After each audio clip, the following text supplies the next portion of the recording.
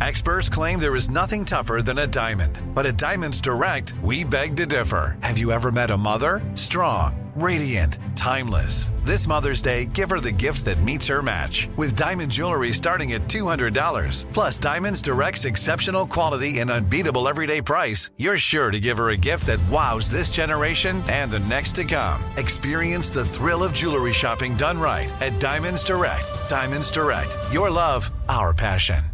Live Nation presents Concert Week. From now through May 14th, get $25 tickets to over 5,000 summer shows. That's up to 75% off a summer full of your favorite artists, like 21 Savage, Alanis Morissette, Cage the Elephant, Celeste Barber, Dierks Bentley, Janet Jackson, Meghan Trainor, Peso Pluma, Sean Paul, Sum 41, and many more. for way less. Grab your tickets now through May 14th to see all of the artists you love all summer long. For just $25 each. Visit livenation.com/Concert Week to buy now. That's livenation.com/Concert Week to buy now.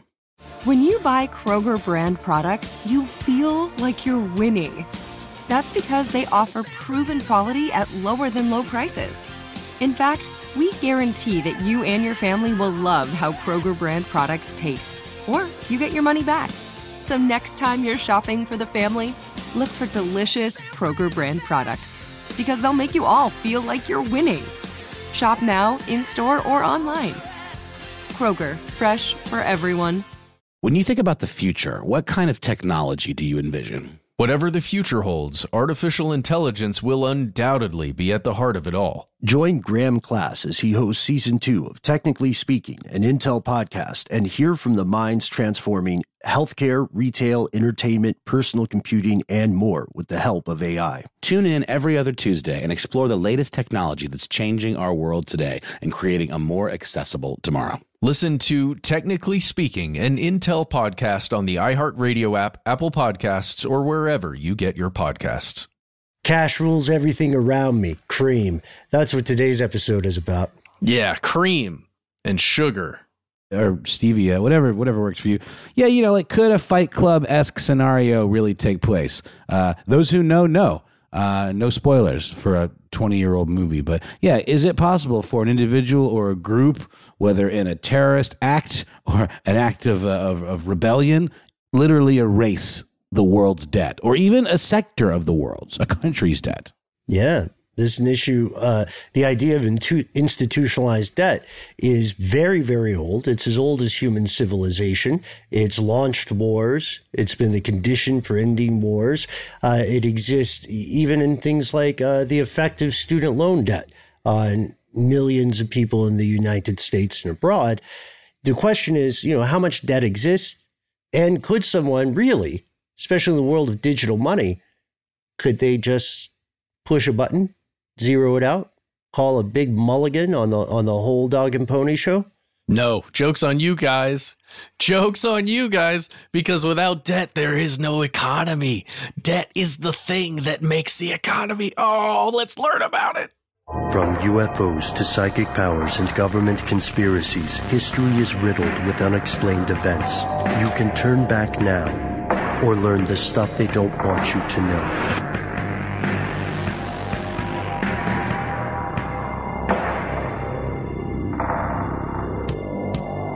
Hello, welcome back to the show. My name is Matt. My name is Noel. I'm Ben, you're you, and if you are one of the people who happens to live in the United States and you're an average household, then you have around $130,922 in debt. And of that, $15,762 can be attributed to credit cards. Holy mackerel. Yeah, we're starting off on a positive note today, my friends. You know what? I think, again, this is the second time I've been slightly below average. Yeehaw. Same, but Yeah. it doesn't feel great. Oh, wait, no.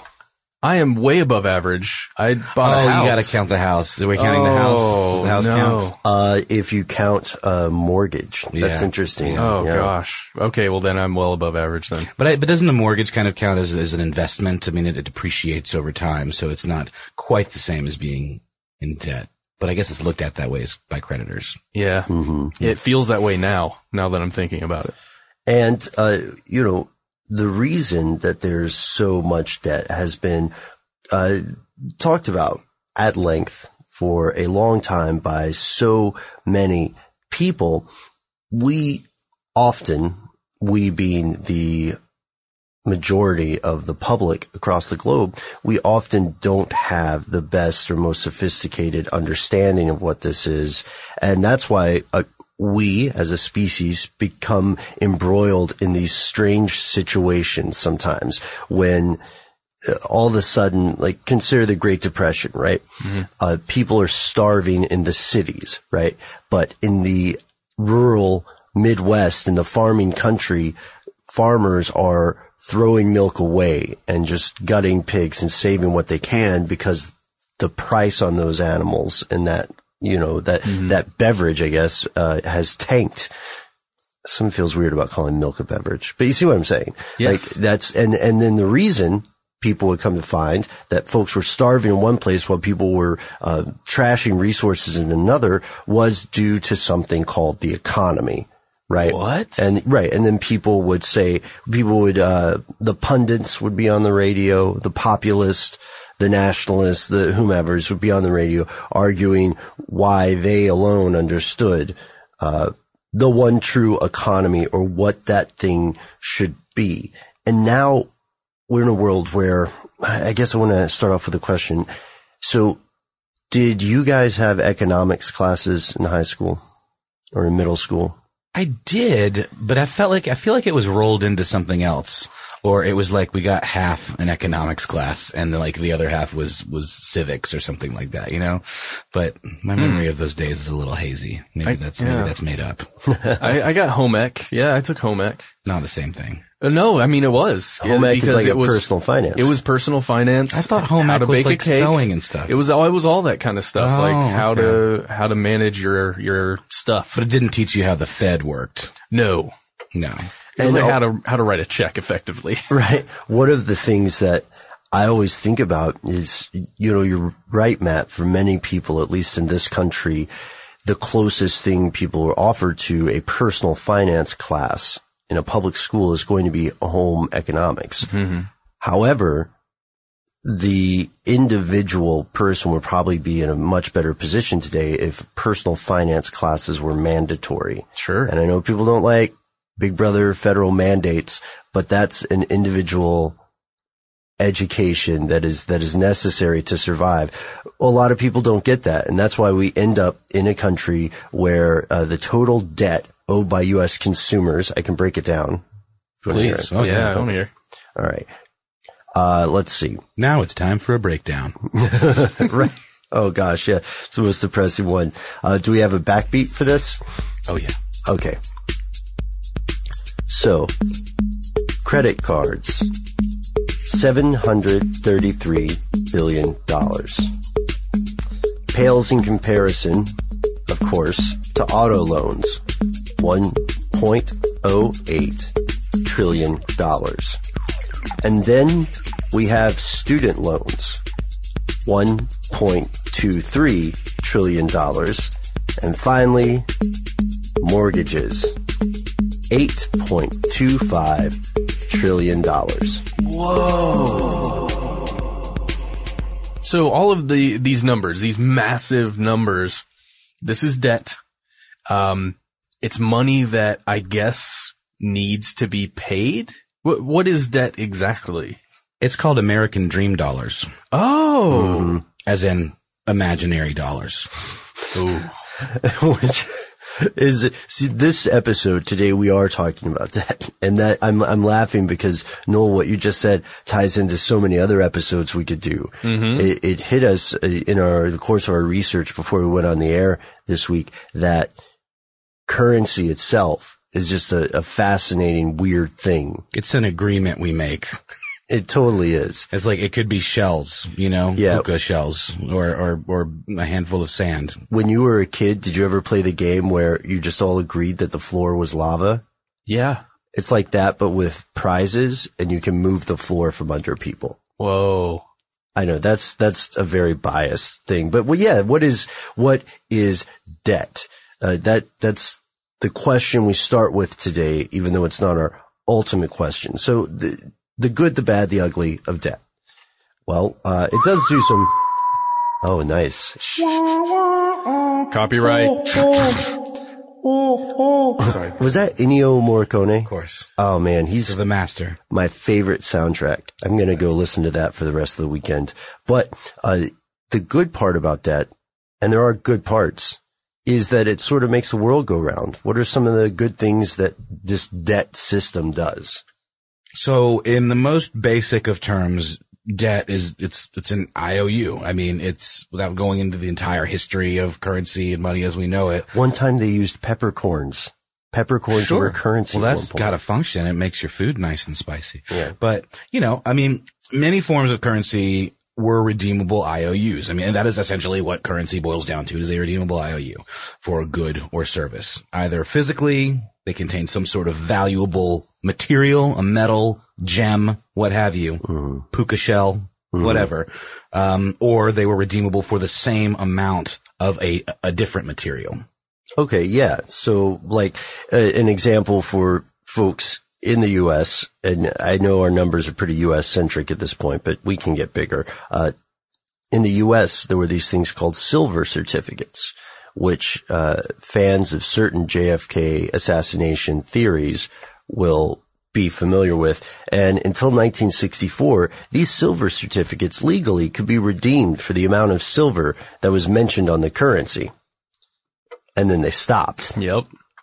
But the reason why currency is so important to the functioning of society is that all the goods and services that are available for trading in some way or another, they get boiled down to this common denominator where you have X amount of this and I want to give you this.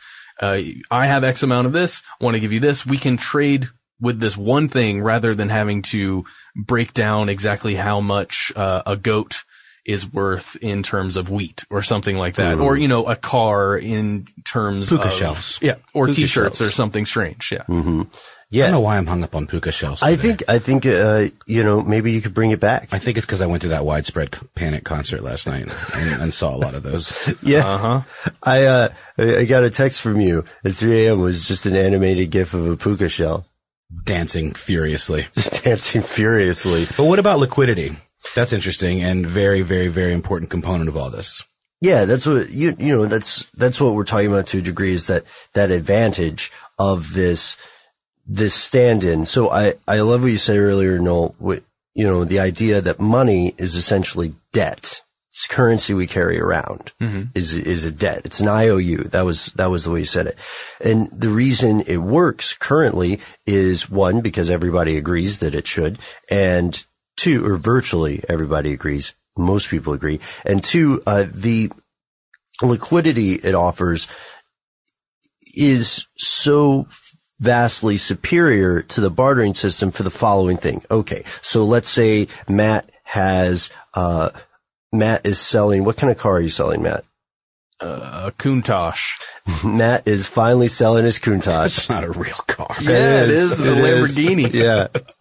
Clearly I'm not a car guy. But Matt is selling his Countach, and Noel, you decide you're going to be a car guy. And, because money doesn't exist, you're going to break into your puka shell savings. But the problem is that you don't live in the same town. So you have to move this thing, and then you have to also, let's say it's a lot of puka shell. How many puka shells do you think you would? Oh, that's a lot. I'm going to say a billion? Couple trillion. Yeah, okay. Couple trillion. Okay. So too many for Noel to comfortably carry, right? You can't, you'd lose so much shell just getting the shells there. So I guess what I have to do is find some sort of financial institution that will take my puka shells from me, put them in some sort of puka shell storage facility, and then give me the equivalent in, let's call them internet monies. Yeah. That can then be wired or transferred or moved around electronically. Bitconk. Sure. Bitconk. That's great. Oh man. Oh wow. You're killing it today, buddy. And then I can send that over the interwebs to the place where I want to pay for this, to Matt. In my banking institution. Right. Which And- only stores Countaches. Right. That's Matt's currency. And then therein you have a very rudimentary, absurdist representation of the way business is done these days. Right. And one of the most important parts there is that Noel in this situation will then have a representative token, essentially, of a value or an asset that he possesses. So, in theory, this promotes stability in trade, and in theory, when nations are involved in mutually beneficial trade agreements, there's more stability in the world, allegedly. Yes. Mutually beneficial. Yes. I'm just going to repeat words from that earlier sentence, theoretically. So these money systems and these debts ultimately, because that's what they are, they can be great for society and help them function and work better together. The problem is they can also wreak massive, disastrous, sometimes even fatal things upon society and individual people. Yeah, you may have at some point in your life met someone who referred to folks who have a 9-to-5 job as wage slaves. That's pretty biased, but the heart of that argument harkens back to the idea of indentured servitude. So indentured servitude would be some deal. The first one that springs to mind is people who wanted to travel to a different country, right? Mm-hmm. But could not afford the trip. The cost of, let's say, hopping a boat across the Atlantic. Sure. But if you agree to essentially work only for room and board for 7 years, then they will consider your debt paid if they're not playing a crooked game. Yep. Right. And many of those games are crooked.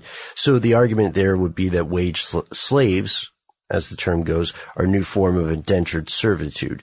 We're addicted to an IV of money, whether that's hourly, salary, or commission. And we're addicted to that because we're less of a value generator as an individual, if we're that person, and more of a node for debt and assets to interact. So that's why people can make $100,000 a year, or who knows how high this goes, $1 million a year, and still be just getting by due to crippling debt. And then, of course, that ties into, a similar argument would be forced labor. And we can save debtor prison for another show, because Is that still a thing? It's making a comeback in some places. Yeah. Wait, I thought it had been here for years. Oh, but it's making a comeback with interest. Mm-hmm. Here in the U.S., Matt, is that true? Well, yeah, it's not necessarily the same equivalent, right? A debtor prison where I owe debts, I can't pay them, now I have to go live in this cell. Actually, I just hit a story, I typed in on Google, and one of the instant results was debtor prisons are back. Top hit from 14 is Supreme Court ruling not enough to prevent debtor's prison. Yeah. So you can, if you have massive amounts of debt, you can go to prison for it in certain instances. I thought that, think a lot of the stories too that popped up recently, as in the last few years, occurred because there were usurious court fees, legal fees, and when people could not pay those fees, they would be incarcerated until such time as those fees were paid, which is surreal. Yeah. And how do you make money when you're hanging out in a prison all day long, every day?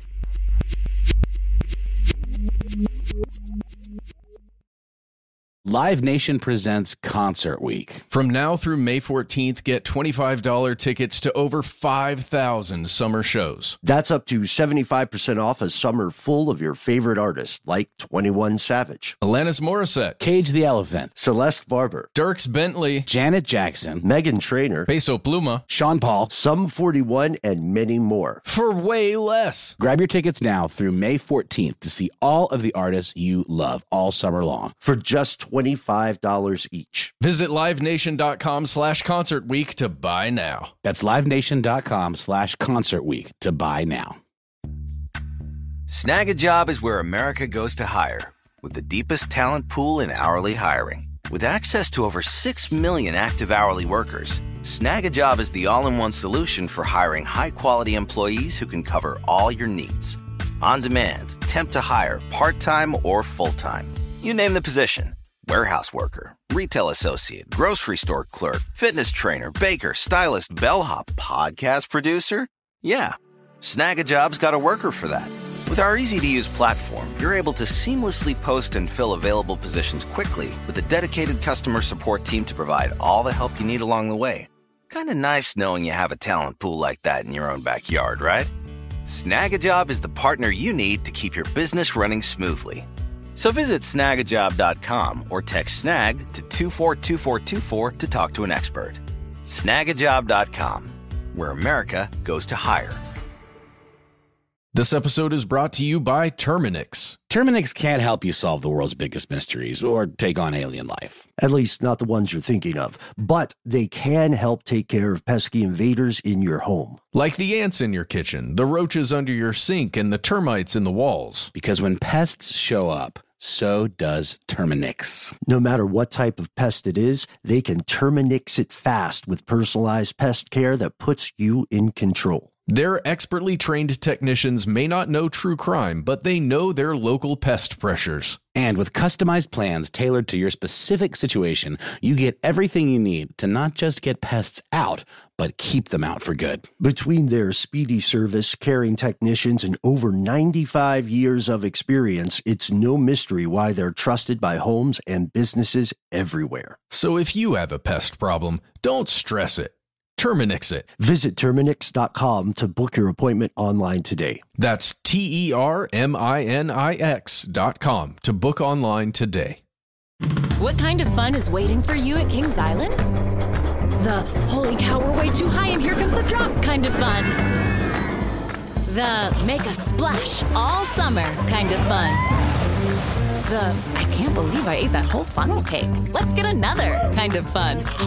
But most importantly, at Kings Island, you'll find for the fun of it kind of fun. Don't wait to start your fun season. Kings Island is now open on weekends.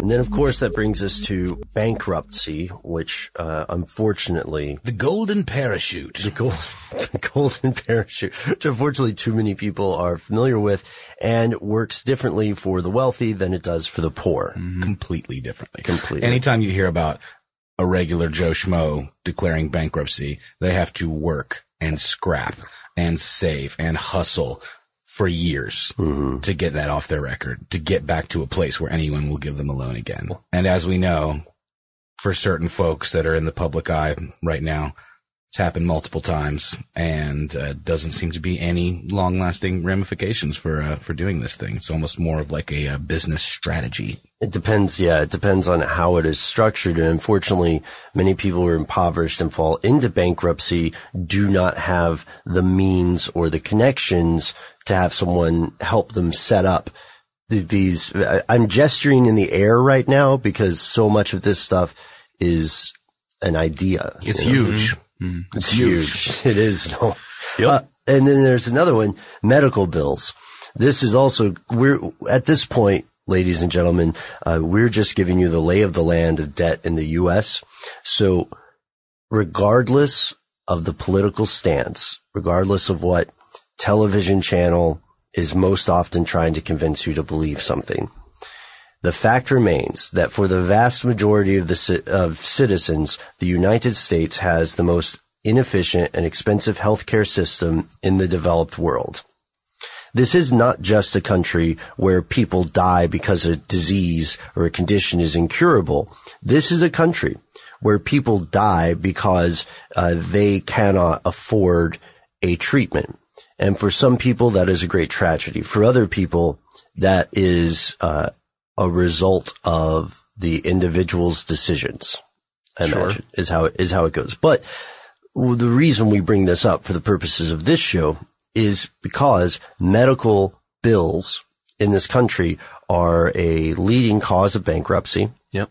They're a leading cause of people going into crippling debt.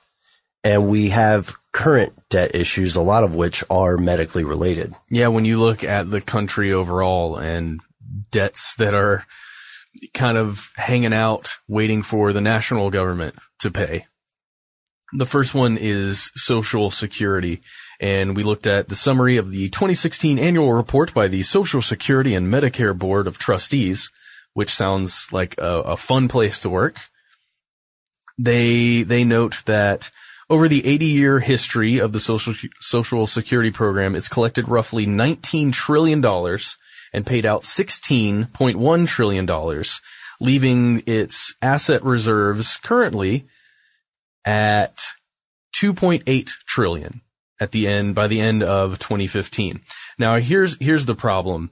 The ratio of reserves to 1 year's projected cost, it peaked in 2008 and then it's been declining up until 2015, and it's expected to decline even further until they're completely depleted in 2034, which means this money that's supposed to go to help families with retirement, people who have disabilities, all kinds of issues, people that need this money to survive, that we all pay into when you're a wage worker in the U.S., it's just going to be gone. And that's something that's just kind of looming there in the horizon that we have to think about. And the same goes for Medicare, which is, dwindling quickly. Mm-hmm. All these huge, the huge amounts of money that are owed essentially on paper to people who, once they reach a certain age, needs to be paid out.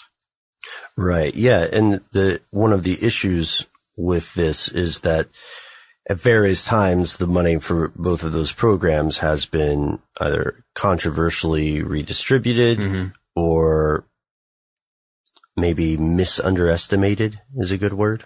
Misunderestimated. I like that. But yeah, it's two serious issues that we're going to have to face at some point. And that group we just mentioned, they're saying that legislation needs to be enacted sooner than later to minimize the impact on beneficiaries, human beings who are going to need that money.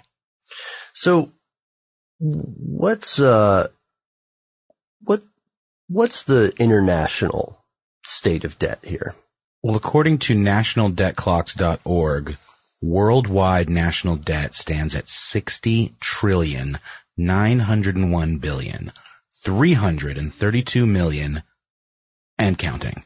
That seems like a lot of money. It seems like mad money, made up money, imaginary money. It's a number that's too big to be real. I mean, that sounds alarmist, but whenever I see this stuff on paper, I'm just like, no one's ever expecting to get paid back all of this money. It's the debt itself is its own function, serves its own function, as we've talked about. It's its own financial instrument. Exactly. And it's fascinating to me. And I think for some people, that idea maybe makes them more willing to go into debt, because it's sort of like, well, if we're running a deficit as a country, why can't I run a little bit of a deficit? Why can't I have some more cars? I should have the stuff, I want to live the dream. And it's easy to get credit. You don't have to have that much equity to get credit. You just have to have a decent paying job and not an absurdly low credit score. It's not hard. Well, in this case, we're talking about countries themselves. Oh, I know. He's to say that perspective. All I'm saying, perspective-wise, I think when you see these kinds of numbers and you hear about how much, the United States is in debt, et cetera, it almost makes you say, well, hell. Why not me? Who cares, right? It doesn't seem like anyone's getting paid back, so why not just roll the dice? Right, and to emphasize this perspective further, let's break it down by the top owing countries in the world. Now it's time for another breakdown. Russia, $147.6 billion. Australia, $346.4 billion. Canada, $814.7 billion. United Kingdom, $2.3 trillion. China, $5.4 trillion. Japan, $8.9 trillion. United States, altogether now, $19.3 trillion. What? 19.3. why did I do a fake air horn? I guess you could just put one in. What are you talking about? That was the best mouth air horn I've ever heard in my life, Ben. Thank you. I know I'm prone to hyperbole, but I really do believe that. So that's a significant proportion of the overall global debt that the U.S. holds right there, which, worries me a little bit. So how does that break down per person, Matt? Going back to that argument of perspective. Okay, so there are 323 million humans roughly in the United States right now, citizens. And, 19.3 trillion, that amounts to just under $60,000 of national debt per U.S. citizen, and it represents 107% of the country's gross domestic product year over year. So if somehow we could stop all payments on everything in this country for a year, we'd be able to pay off our national debt, which is kind of cool. Now, let's also emphasize that this is not the same kind of debt that you might encounter if you have a student loan, or Absolutely. for instance, or this is not the same kind of debt you would encounter if you purchased a moped.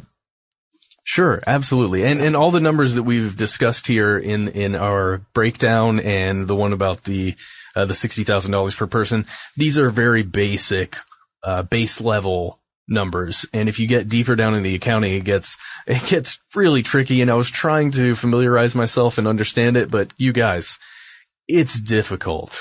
Right. None of us are classically trained economists, and we would love to hear from any economist in the audience. We'd love to hear your opinion on the state of debt. Fun fact, though, I am a classically trained violinist. It is true.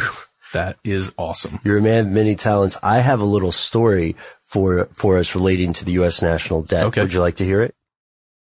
Come at me with it. All right. Okay. There was some hesitation there. All right. So the story comes from a guy named Jason Seligman. Jason Seligman, you see, was an economist. He's quite good at his job. Mm-hmm. So good, in fact, that he worked at 1600 Pennsylvania Avenue. Or his boss lived there. He worked for the president. That's how good he was. And he was tortured at this time because he was thinking for 16 hours a day on this project he was working on for his boss, a report that he was going to write for his boss. And in that report, he ran into a realization that might stun a lot of people. And he wrote with his team a report called Life After Debt, which they submitted to then President Bill Clinton, and which journalists got a hold of years later through a Freedom of Information Act request. And Life After Debt is a report that you can read it for free online.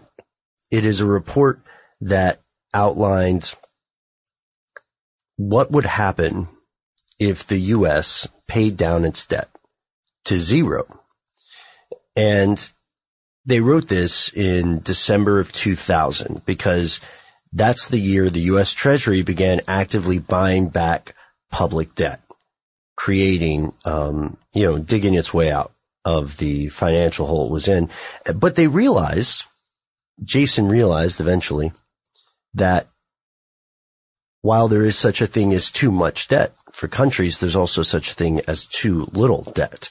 So countries don't want to necessarily have a surplus. In many cases, it's unreasonable outside of, a few countries like Nordic countries, sure, maybe some oil wealth countries. So what we see is that the international level understanding of debt and the individual levels understanding of debt is different. Not all debt is created equally. Businesses will go into debt and have specialized custom fit or bespoke plans for balancing that debt. However, someone who was bilked into a series of high interest credit cards or student loans will often not have that sort of recourse. Here in this country, there are federal programs that are supposed to provide assistance for people who have the misfortune of not being a business or a country when they go into debt. However, much more money is spent by the folks who make money off of credit cards and student loans to make sure that system continues. And as of now, debt, what we've explained so far, yes, there's an inequality of debt. Not all debt is created equal. Not all people are in debt, but debt is a problem for a lot of individuals, especially here in the West. But the truth of the matter is debt makes the world go round. So we were asking ourselves a few weeks back, what would happen if we woke up one day and all of the debt disappeared? We'll find out right after a quick message from our sponsor. Live Nation presents Concert Week. From now through May 14th, get $25 tickets to over 5,000 summer shows. That's up to 75% off a summer full of your favorite artists, like 21 Savage, Alanis Morissette, Cage the Elephant, Celeste Barber, Dierks Bentley, Janet Jackson, Meghan Trainor, Peso Pluma, Sean Paul, Sum 41, and many more. For way less. Grab your tickets now through May 14th to see all of the artists you love all summer long for just $25 each. Visit livenation.com/concert week to buy now. That's livenation.com/concert week to buy now. Snag a Job is where America goes to hire, with the deepest talent pool in hourly hiring. With access to over 6 million active hourly workers, Snag a Job is the all-in-one solution for hiring high-quality employees who can cover all your needs. On demand, temp to hire, part-time or full-time. You name the position. Warehouse worker, retail associate, grocery store clerk, fitness trainer, baker, stylist, bellhop, podcast producer. Yeah, Snag a Job's got a worker for that. With our easy-to-use platform, you're able to seamlessly post and fill available positions quickly with a dedicated customer support team to provide all the help you need along the way. Kind of nice knowing you have a talent pool like that in your own backyard, right? Snag a Job is the partner you need to keep your business running smoothly. So visit snagajob.com or text snag to 242424 to talk to an expert. Snagajob.com, where America goes to hire. This episode is brought to you by Terminix. Terminix can't help you solve the world's biggest mysteries or take on alien life. At least not the ones you're thinking of. But they can help take care of pesky invaders in your home. Like the ants in your kitchen, the roaches under your sink, and the termites in the walls. Because when pests show up, so does Terminix. No matter what type of pest it is, they can Terminix it fast with personalized pest care that puts you in control. Their expertly trained technicians may not know true crime, but they know their local pest pressures. And with customized plans tailored to your specific situation, you get everything you need to not just get pests out, but keep them out for good. Between their speedy service, caring technicians, and over 95 years of experience, it's no mystery why they're trusted by homes and businesses everywhere. So if you have a pest problem, don't stress it. Terminix it. Visit Terminix.com to book your appointment online today. That's TERMINIX.com to book online today. What kind of fun is waiting for you at Kings Island? The holy cow, we're way too high and here comes the drop kind of fun. The make a splash all summer kind of fun. The I can't believe I ate that whole funnel cake. Let's get another kind of fun. But most importantly, at Kings Island, you'll find, for the fun of it, kind of fun. Don't wait to start your fun season. Kings Island is now open on weekends.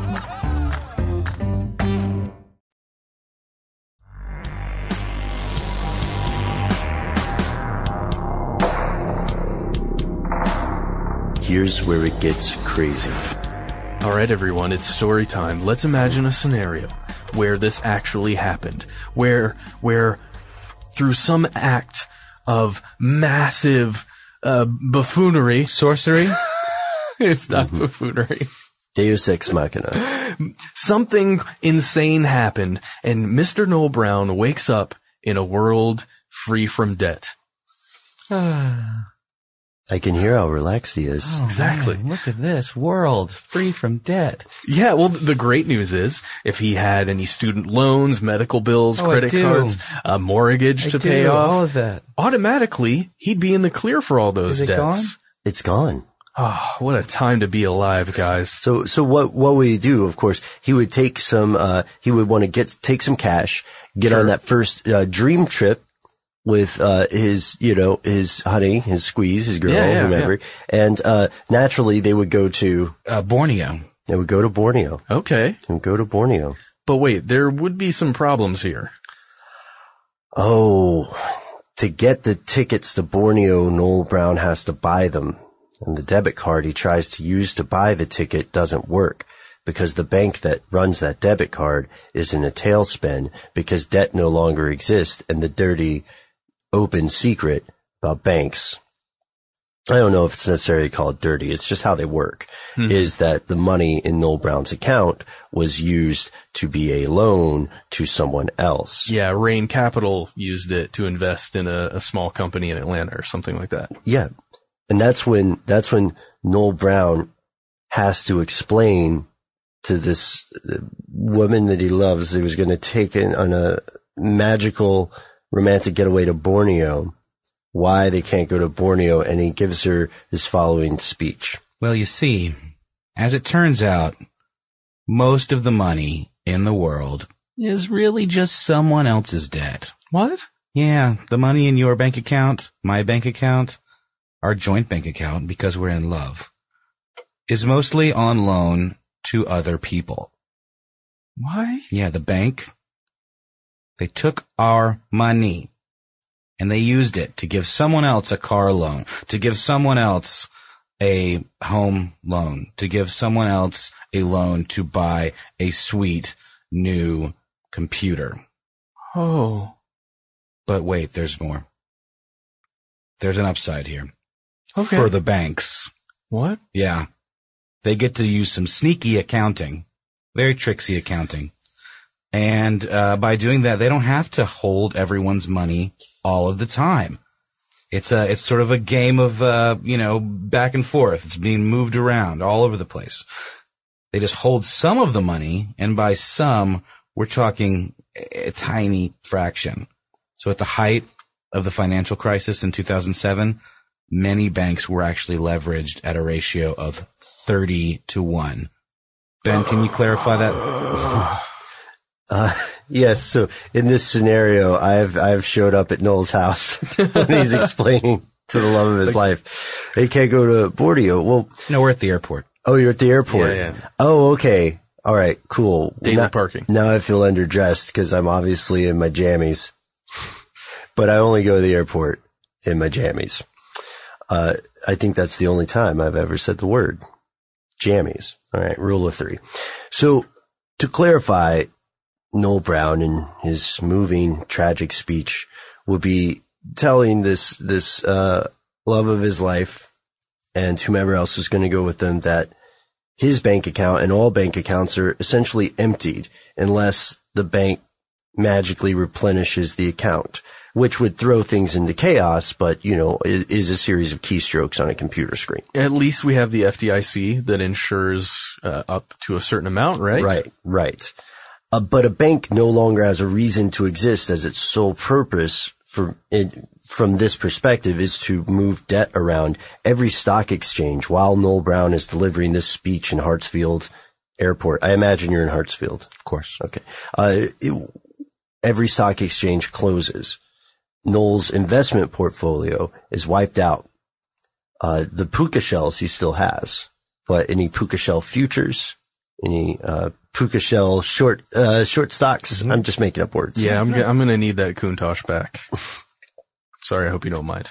Because an investment is just funding someone else's debt with the promise or the hope of getting more back in return. But no one will pay you back. And also, Noel and his sweetie's retirement funds, they have one along with everybody else's, also poof, vanish. There's a guy named Thomas Dalton who I think described this really well. What would happen if lenders wrote off all debts, he says, is that there would be a massive transfer of wealth from net lenders to net borrowers. The net lenders of the world are things like governments, right? And young adults we are often net borrowers, and those close to retirement are often net lenders because pension funds invest by lending at least some of the money out. So what would happen if debt was erased would be a massive transfer of wealth from the old to the young and to governments. And Dalton also says we can make a mistake by thinking of this as a transfer of wealth from the rich to the poor, but it wouldn't work that way because the very poor don't usually have much debt. No one is willing to lend to them. It's only those with large incomes or assets or potential incomes that build up significant debt. So depending on what governments do now that they're freed from paying interest on their debts, they were never going to actually pay back the debt, so it's just the interest. The poor might benefit from extra government spending. However, it might be the rich that benefit from tax cuts. Pensioners and those who are getting to retirement age would have some serious difficulties. The super wealthy, says Dalton, may lose some money, but they usually invest in equity rather than debt. So since the companies they own often have a lot of debt, the share prices will probably increase enormously, assuming, of course, that the stock market would still be around, which is debatable. And then he said, in addition, institutional lenders would all be bankrupt. Banks, insurance companies, pension funds, the world economy would probably collapse. And to be honest, everyone would suffer. Erasing all debt, that's his quotation. In our opinion, erasing all debt is the nuclear weapon of economic warfare, which sounds kind of heady until we realize that economic warfare already exists today. It's occurred in the past. We've talked about it a little bit before with a guy named John Perkins, who wrote a book called Confessions of an Economic Hitman, in which he says he worked for an engineering company in Boston, and his job was to convince leaders of underdeveloped countries to accept development loans for construction and engineering projects, and having a condition of those loans be that the projects went to U.S. companies, and these loans would later give the U.S. government influence and access to natural resources. And we have a quote from the book that we're going to read here. Economic hitmen are highly paid professionals who cheat countries around the globe out of trillions of dollars. They funnel money from the World Bank, the U.S. Agency for International Development, and other foreign aid organizations into the coffers of huge corporations and the pockets of a few wealthy families who control the planet's natural resources. Their tools included fraudulent financial reports, rigged elections, payoffs, extortion, sex, and murder. They play a game that is old as empire, but one that has taken on a new and terrifying dimension during this time of globalization. And this is something we've explored before, often referred to as resource extraction. Yeah. So that's one example of how economic warfare could work. And that would pale in comparison to the economic warfare of erasing all debt, regardless of the intention behind it. Mm-hmm. Erasing all debt would be strange, but how could this, we're talking about the ideas, right? Yeah. And we've talked about the numbers of debt, but let's talk about how this could work. How could someone erase debt? Well, to do this, we look at some examples from pop culture because that's really the only place where this has been fully explored. Yeah, and there's some fun ones, and I mean, it's like, one of the ones that comes to mind, that we haven't explicitly discussed together is the movie Escape from LA, where at the end we are going to get into some spoiler territory here, y'all. So if we're mentioning a movie or something and you don't want to know what happens, you should probably skip ahead maybe 7 minutes or so. Or, go back 10 years and watch Escape from Well, LA. It's on the Netflix. I think you can get it. But at the end of Escape from LA, there's a device that essentially shuts down all electricity, shuts down even batteries. They make a point in it to say like, oh, this will even like render all batteries useless. It's a dangerous device. Yeah. So this is sort of like a super extreme version where it's like an all-encompassing attack that would not only get rid of all debt as we know it, but pretty much reduce, humanity back to the dark ages. We'd have to, start over. But, really really good one that does specifically deal with actually targeting financial corporations is Fight Club, the 1999 David Fincher film based on the novel by Chuck Palahniuk. There are some pretty significant differences between the novel and the film, but they do a pretty good job of having a very similar let's say mission statement. Sure. So in Fight Club, there's the group of these kind of overly, Project Mayhem. Yeah, Project Mayhem, that's right. Sort of a bunch of like depressed, overly macho males. Middle-aged, yeah. They want to fight back because they feel like they've been marginalized by society. They are angry. Honestly, their motivations are not particularly positive. They're not really trying to help anybody. They just kind of want to watch the world burn a little bit. In my opinion, that's what I take from it.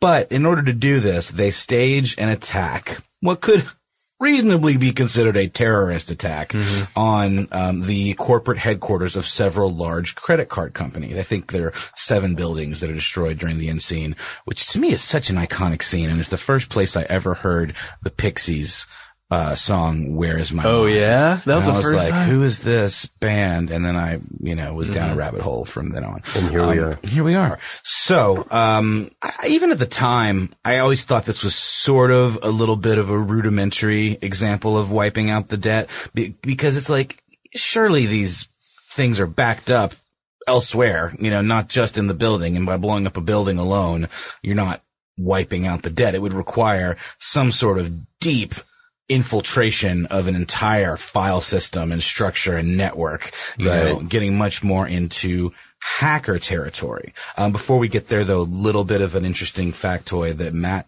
turned me on to. Did you guys know that in the novel Fight Club, it takes place in Wilmington, Delaware? Do you guys remember? No, I have no idea. 1209 North Orange Street. The Corporation Trust Center, the official address of over 285,000 companies. Oh man. Wilmington, Delaware. There's a couple of little inklings in the film that it takes place there as well, but I thought that was a pretty clever nod, and this address keeps popping up for us. We're gonna have to I think we're gonna have to do like a whole episode on just this address. Let's go there physically. Would you guys want to do that? Field trip it. Listeners, let us know if you would want us to go there. Maybe we can meet up to hang out. So like I said, I don't feel like this example holds up. This is more of sort of an anarchist kind of, like I said, watch the world burn kind of thing. But, we have a really good example in, our wonderful sponsors, as it turns out. Mr. Robot, the series involving a sort of anonymous-esque society of hackers called F Society, who orchestrates a very high-level cyber attack against eCorp, which to me is, I think, a very clever stand-in for Enron, maybe, or like any other giant corporation or financial Unilever or something. Sure.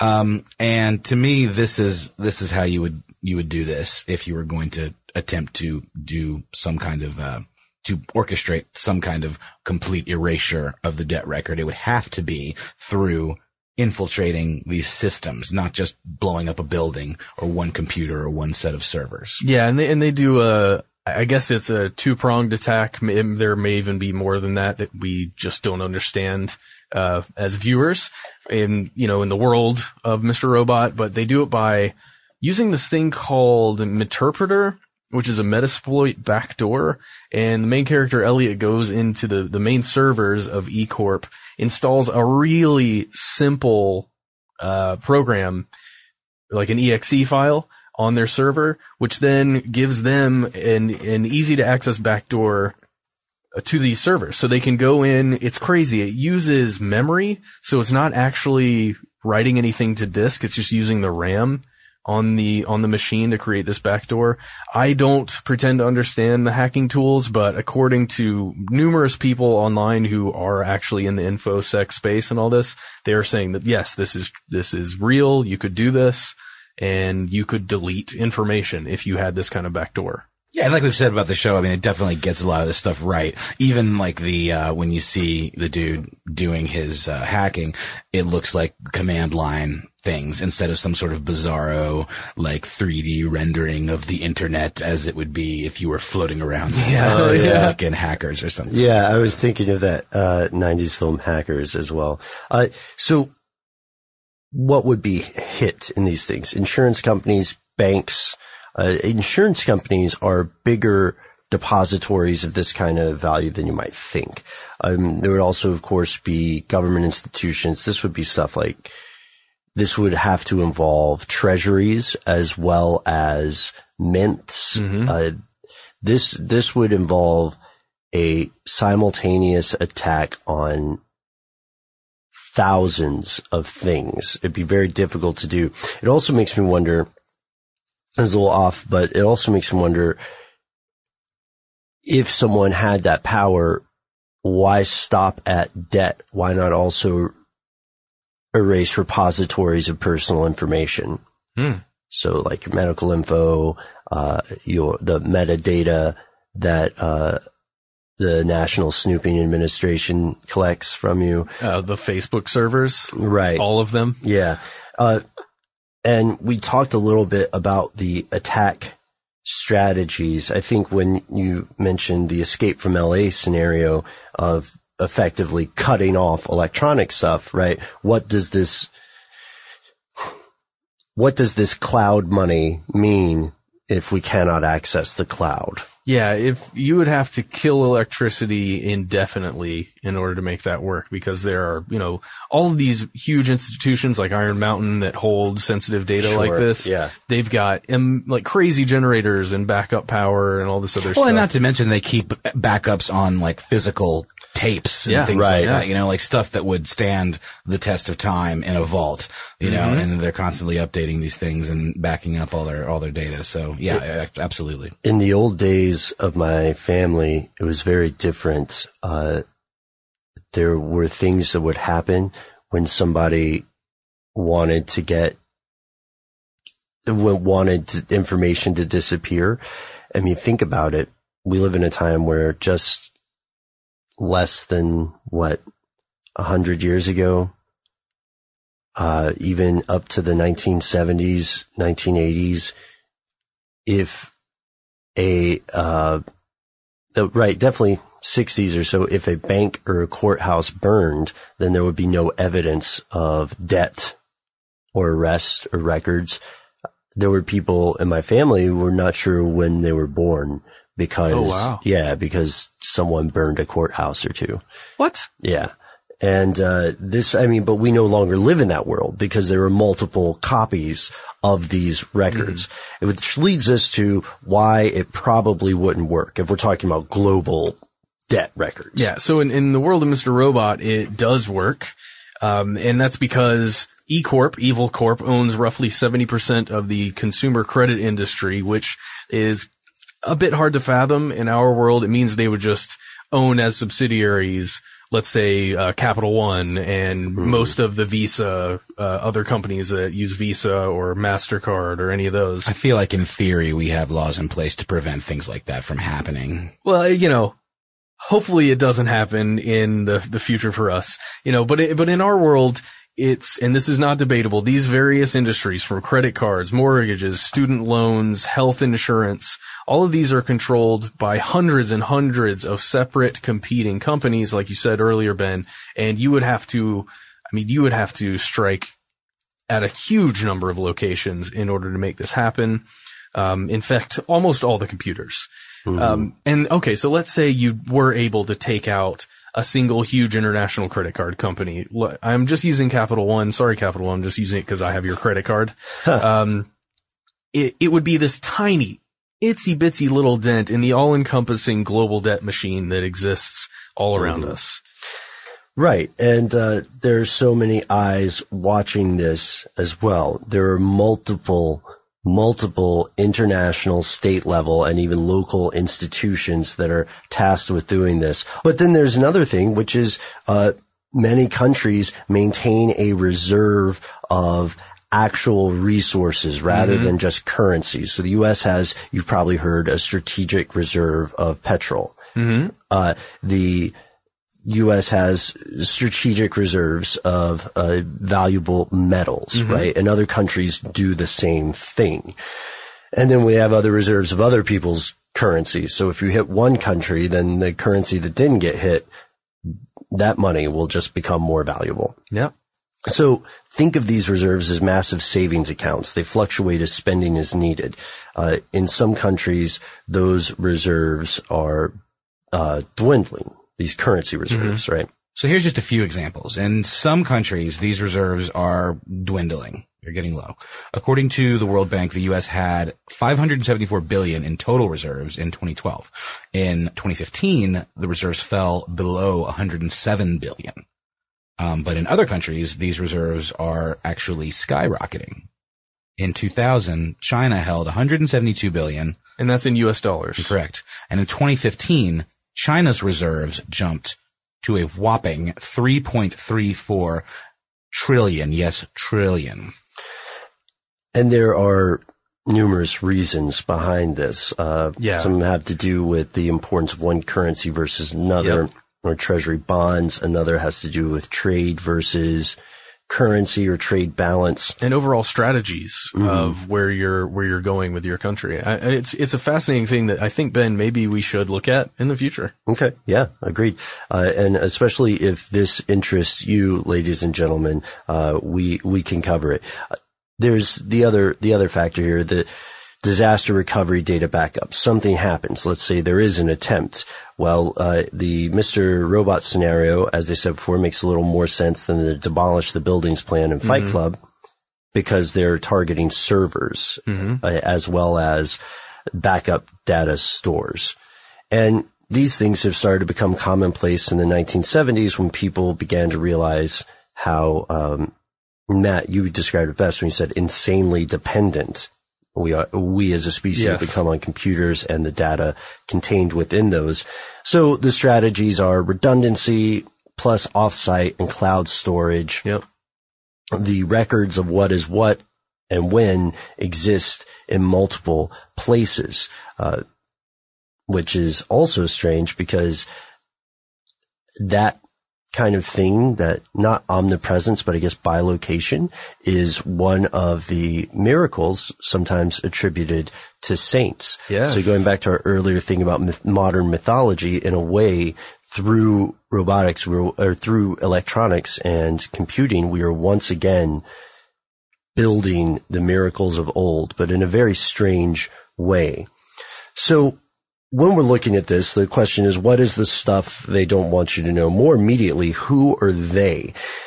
Well, at this point, we can say we feel pretty secure saying that one of the problems with learning objectively about everything from individual finance to the financial food fight that is international relations, and food fight being, an allusion to the resources.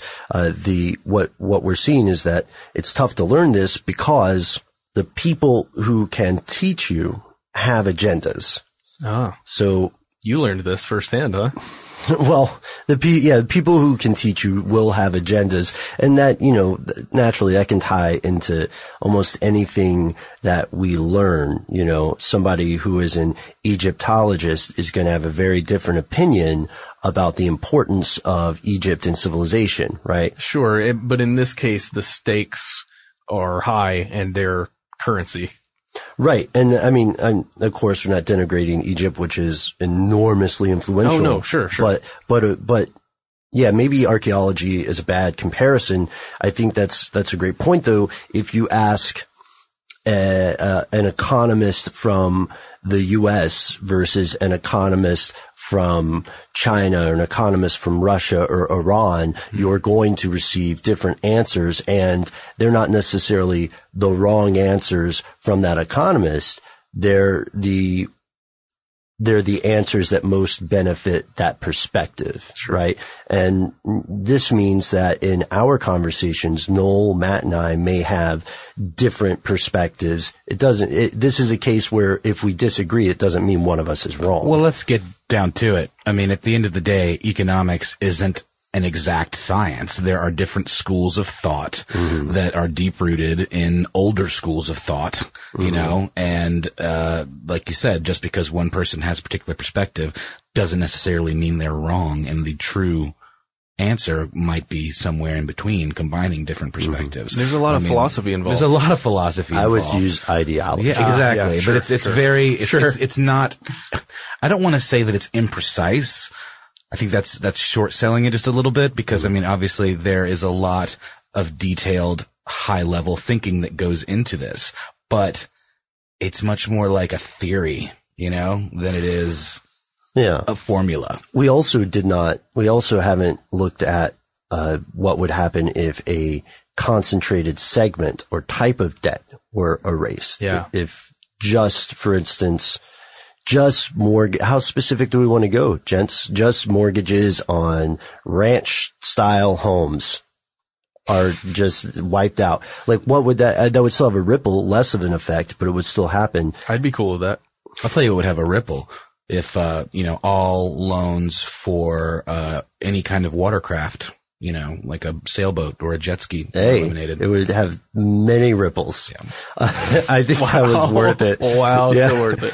So we've talked a little bit about the consequences, the stuff they don't want you to know for this episode. The stuff will be the state of economy, debt in the world affecting individual debt, and individual debt affecting the action of states.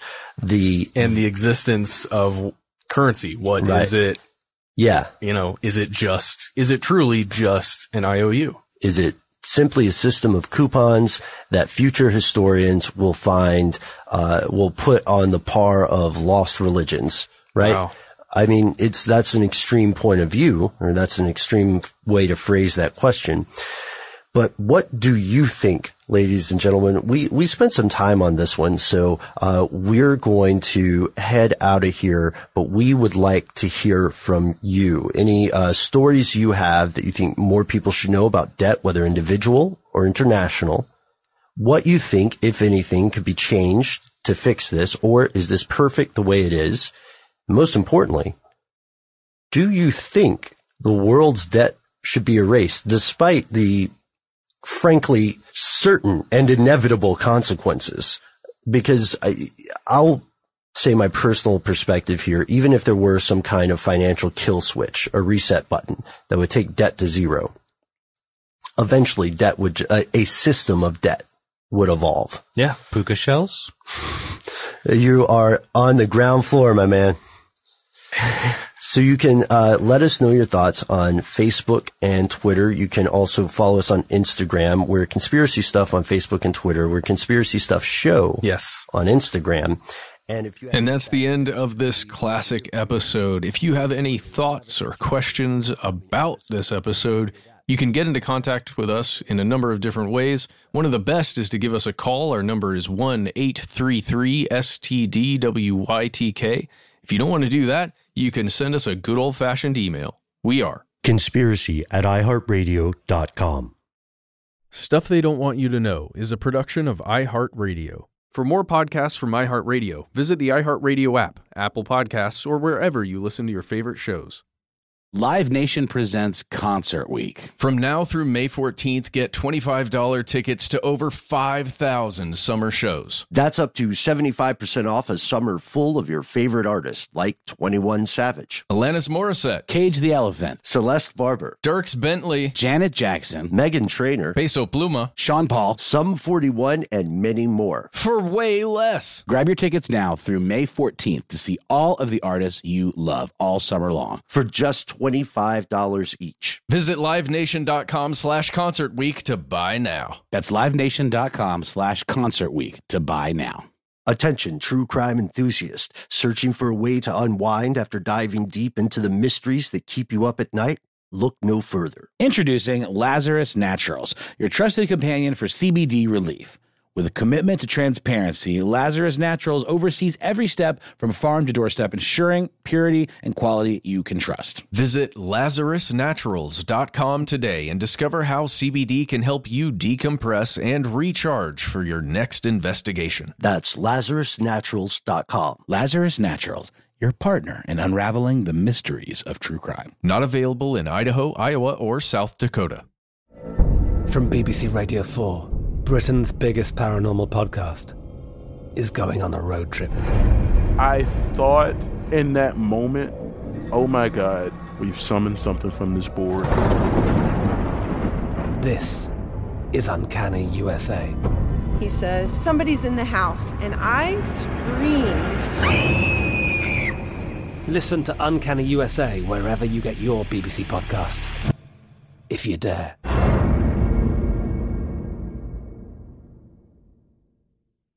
What kind of fun is waiting for you at Kings Island? The holy cow, we're way too high and here comes the drop kind of fun. The make a splash all summer kind of fun. The I can't believe I ate that whole funnel cake. Let's get another kind of fun. But most importantly, at Kings Island, you'll find for the fun of it kind of fun. Don't wait to start your fun season. Kings Island is now open on weekends.